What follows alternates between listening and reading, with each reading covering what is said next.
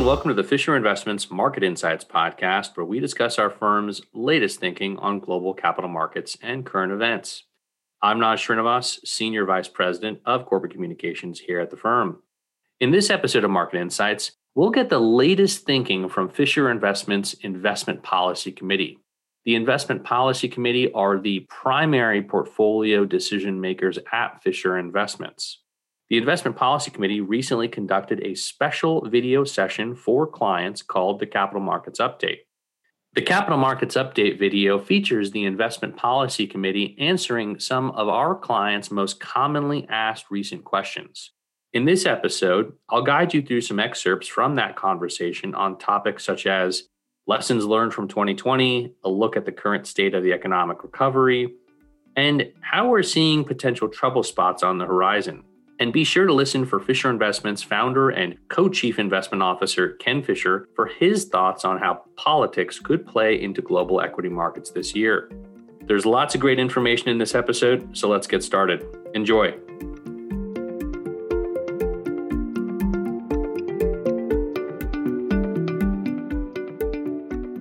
"2020 was an often volatile and frequently stressful year for many investors. But along with the challenges comes the opportunity to learn. We're going to start out with Aaron Anderson, Senior Vice President of Research, discussing some of the lessons they took away from 2020. Last year, obviously quite a tumultuous year, and I think there's some new lessons we learned. And then I think that there are some things that we've always known that really got reinforced last year. Now, in terms of the new things that we learned, of course, we learned a lot about COVID-19, about the virus, about how it spreads, about its mortality, and so forth. Hopefully, that's not knowledge that we need to rely on too much in the future. Hopefully, we're not experiencing epidemics, pandemics with any regularity. History suggests that we won't. But of course, those were important lessons that helped us navigate through the course of the year. I think we also learned, though, the extent to which governments will implement lockdowns and prevent travel, and just how far they'll go in order to prevent the spread of a virus like that. So should we enter into that environment again? We have a much better sense now of what governments are willing to do to try and contain a virus like COVID-19. Whereas coming into this, even though we'd experienced pandemics, epidemics before, we'd never seen the types of lockdowns that we saw last year. So predicting that governments might respond the way they did, there's really no historical precedent for that. But now we've got a good sense of what actually governments might be willing to do in this type of situation should it arise again. Last year also showed just how adaptable people, businesses, and economies could be in the face of a major disruptive event like COVID-19, but also how important a top-down macroeconomic perspective can be for investors. Here's Aaron Anderson again. Last year, you just saw adaptability everywhere. What I mean is suddenly you had this pandemic, suddenly you had these unprecedented lockdowns, people couldn't travel anymore, they couldn't go to the office, they couldn't interact with each other in normal ways, and yet people found a way to interact with each other without going into the office and going to restaurants and going to bars and doing those types of things. We couldn't travel, but we could use video conferences. Businesses couldn't have people coming into the office, and yet they found a way to do business nonetheless. And so I think one of the key lessons that we knew, but that really got reinforced last year, is simply that people, companies, economies, markets are much more adaptable than people usually give them credit for.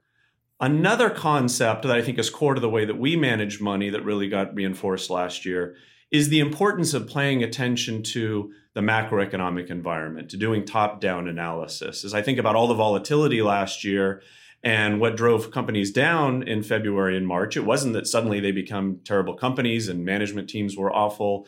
It was clearly the macroeconomic environment, the politics, the pandemic, the economic impacts of all of that drove companies down, and then all of the uncertainty surrounding that. And then as we emerged, you saw huge spreads in performance between growth and value companies and technology companies versus, say, financials and energy companies. And again, I don't think that's because the energy companies had bad management teams and bad business practices, and the technology companies had great ones. It was the macroeconomic environment asserting itself. So I think last year was a great example of just how important the macroeconomic environment and applying top-down analysis, trying to focus on the categories of companies first and the individual companies later. I think that was one of our keys to navigating through last year. Even with the uncertainty around the pandemic and economic lockdowns, stock markets held up remarkably well. That surprised a lot of investors. To look at why stock markets did well in the face of adversity, which many times they often do, here's Michael Hansen, Senior Vice President of Research. I think one of the things that we've been thinking about for years, and 2020 was just really starkly showed us how potent this could be, is something you've heard from us a little bit here and there over the last few years called ABCD, or anybody can do it. It has to do with adaptability. And one of the most interesting features about how markets price things is that information that's widely known or widely discussed gets priced in instantaneously. And that has very odd and interesting features at times. It means that things that seem readily apparent, or that things that people really know, even if, and especially if they're very data driven, actually get digested in this market very quickly, because we're living in a world, a technological age, where many people have access to the same types of data. And because a lot of folks are trained in the same way, I find in this industry, they tend to come to similar conclusions. Well, that's the great humiliator at work. And when folks come to similar conclusions, especially when they tend to be data driven, that gets priced in very quickly, and the market adapts and something else happens with prices, because the way a price moves ultimately is the difference between expectations and reality. And when things get priced in, it means that which surprises actually moves the stock market. I think one of the most surprising things about last year is just how well ABCD worked, how well the adaptive mechanism worked, how well the pricing mechanism worked. And in fact, the markets, being cold-hearted as they are, saw COVID, panicked initially, but understood and saw a recovery and a brighter future somewhere into that 3 and 30-month future, and in fact priced that in very quickly. While stock markets generally recovered from their early 2020 drop, investors are probably right to wonder about the economic recovery that we're still going through right now. Here's Aaron again to discuss the reality of the recovery, which might not always match up with the perception.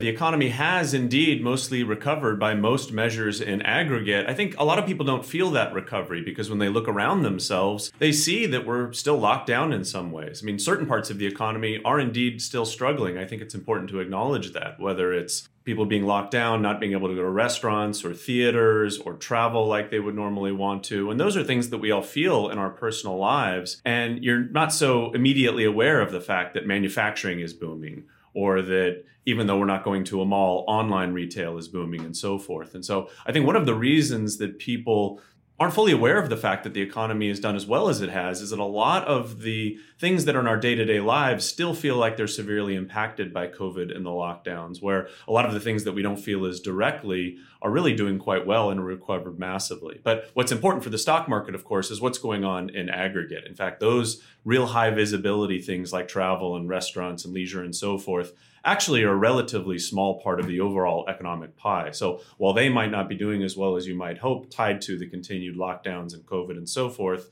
other parts of the economy that are bigger, more impactful, those are doing quite well. And so I think the perception of how the economy doing these days can be very different than the reality of the economy, just because what we feel in our day-to-day lives is indeed still impacted. The economy is just one of the many factors that influence stocks. Politics are another major market driver that investors are following closely, especially today. Here's Fisher Investments founder and co-chief investment officer Ken Fisher discussing his thoughts on how politics ahead could affect markets in the U.S. and the rest of the world.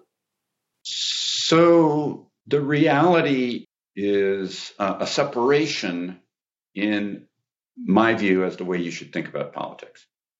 There's the part about politics, which is the yak and the excitement that is maybe a little bit like watching the crowd at a big time wrestling match. And then there's the part that actually impacts commerce and over the 3 to 30 month time frame, the capital markets in any material way, which is what gets changed that creates uncertainty and alteration of business planning. And in the United States, there is this unprecedented gridlock for this point in a Democratic administration. The House of Representatives has the thinnest margins for a new Democrat since 1893. The Senate has the thinnest margins for a new Democratic president since, and I know all of you recall this very well, but the initial administration of Grover Cleveland in 1885. Fact is, for a first year of a president's term in a Democratic administration is as gridlocked as we have ever seen. And when we think about what really impacts capital markets, it's changes in big controversial legislation, pretty much completely. There's other things, but they're littler. So, for example, as you've already seen, the Biden administration has issued quite a lot of executive orders coming out the gate, and they said they would. But most of them, and people don't quite get this, it's overly simple and it's not perfectly true, but it's mostly true. Most of them simply undo executive orders that previously President Trump had issued, which most of them undid previous executive orders that formerly President Obama had done. And the total net consequence of that to the economic reality that impact capital markets over the 3 to 30 is not terribly huge, kind of small. The fact is, in today's world, for example, in the Senate, in a not literal sense, but close there too, relatively conservative Democrat Senator Joe Manchin is arguably the kingpin of the Senate, arguably has more power than Chuck Schumer. Takes one vote to stop Democrats from passing anything. But then there's also other ones like Senator Sinema and actually a handful that on this, that, and the other, thinking about their own futures, won't necessarily be in alignment with the Democratic Party, creating the effect of gridlock in that first year. This is also an unusual time in that with heated, divisive, hostile commentary from one side of spectrums to the other side of spectrums inside America and globally, gridlock is more widespread globally than ever. You've got a huge amount of hand-waving and excitement in Italy over their failed government and the move to try to get Mario Draghi to be out of retirement, which he is doing, to try to form a government. But this government, if it gets formed, will be a do-nothing government for legislation. We've got elections coming up in Holland, which will create nothing. We have issues in country after country. In September, you've got German elections. They similarly are as pancaked in terms of ideological thrust as you can get. A multi-party coalition, a so-called grand coalition there, will have a do-nothing quality to it that's virtually unprecedented. And there is no one with the clout in Germany, with the popularity, with the gravitas, to be able to replace the position that Angela Merkel had. The fact is, Brexit's over, and there's again lots of yak in Britain. Nothing much happening that impacts the concerns capital markets care about. This is also true in Austria. This is true in France. This is true across most of Scandinavia. This is true in a different way, but true in Japan. And that global gridlock creates this process of relatively unexpected but falling uncertainty and the ability of businesses to hold a steadier course moving forward through this 2021 timeframe. Even with fundamental factors looking to serve as a tailwind for global equities in 2021, it's important to keep an eye out for potential trouble on the horizon. Jeff Silk, Vice Chairman and Co-Chief Investment Officer at Fisher Investments, assesses some potential bear market hazards. Let me cover the standard big things that cause a bear market. First, an economic recession tied to excess. Well, as we analyze the global economy, really don't see a slowdown in the global economy to the extent that that would cause a global bear market.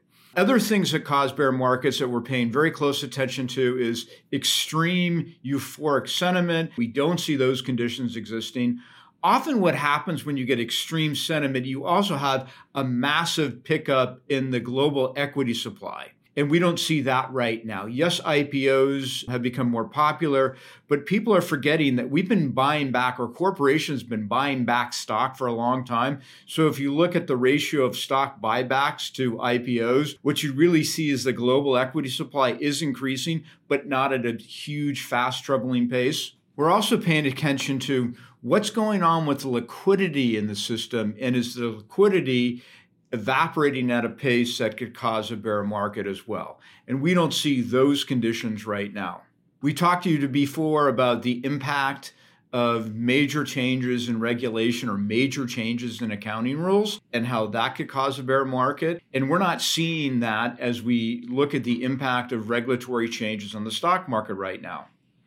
But the real big focus right now, where are the excesses that have the ability to create an economic recession? Where are the excesses that have the ability to tip the market over into a bear market? So we're putting a lot of time and effort into looking at various forms of excesses. Right now, we're looking at the commercial real estate market. It's probably no surprise to anybody that tied to the work from home that fewer people are going into the office. There's less demand from the corporate standpoint. So rents are falling. And so how could that trickle into problem in the financial system? We're also paying attention to looking for excesses that might come out of the banking system. Things like, are there a lot of bad loans that are being made? Are banks' balance sheets poor? Other excesses that we're paying attention to that typically happen that we're not seeing happen, but we're watching are M&A goes up towards the end of a bull market. How many of those deals, transactions are actually bad transactions that don't make sense, that the M&A environment is just not a good environment for stocks? We're not seeing that right now. Let me point out a few more excesses that we're looking for. The private equity markets, not the public, but the private equity markets have raised a lot of money. So we're paying attention to what's going on in the private equity space as well as the private debt space. When we look at those conditions, we don't see them to be extreme enough to cause a bear market, but we're looking for them. So without any clear bear market indicators on the horizon, many of our listeners are probably wondering, well, what should your portfolio playbook look like this year? So we'll wrap up this episode with Mike Hanson's thoughts on how investors should maybe think about and approach the rest of this year.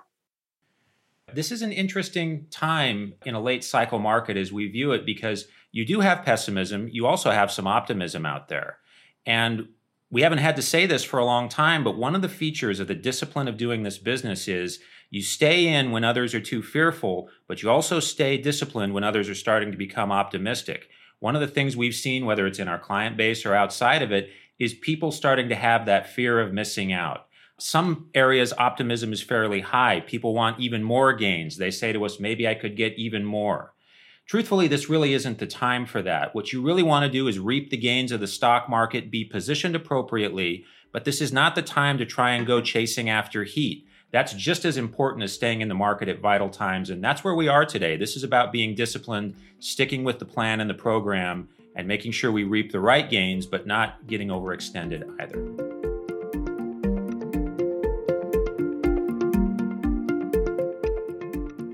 That wraps up this episode of Market Insights featuring members from the Fisher Investments Investment Policy Committee. If you'd like to learn more, you can visit the Market Insights podcast page. You'll find a link to the page in our episode description. And of course, if you like today's podcast, I highly encourage you to rate us, review us, and of course, if you aren't already, subscribe. You can also engage with us or Fisher Investments via social media through our LinkedIn, Twitter, and Facebook. And also look for Fisher Investments on YouTube. If you want to learn more about the topics discussed here today on this podcast, and, well, a lot more, check out the Market Minder section of our website, FisherInvestments.com. That's where we keep all of our latest capital markets insights. And if you have questions about investing or capital markets that we can cover in a future episode of Market Insights, email us at marketinsights@fi.com. Market Insights, no space, @fi.com. We'll answer as many questions as we can in an upcoming listener mailbag episode. Join us for our next episode. Until then, I'm Naz Srinivas. Be well and stay safe.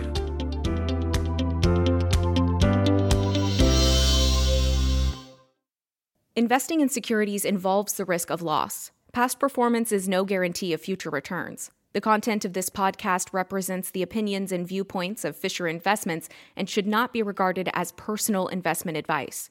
No assurances are made we will continue to hold these views, which may change at any time based on new information, analysis, or reconsideration. Copyright Fisher Investments 2021.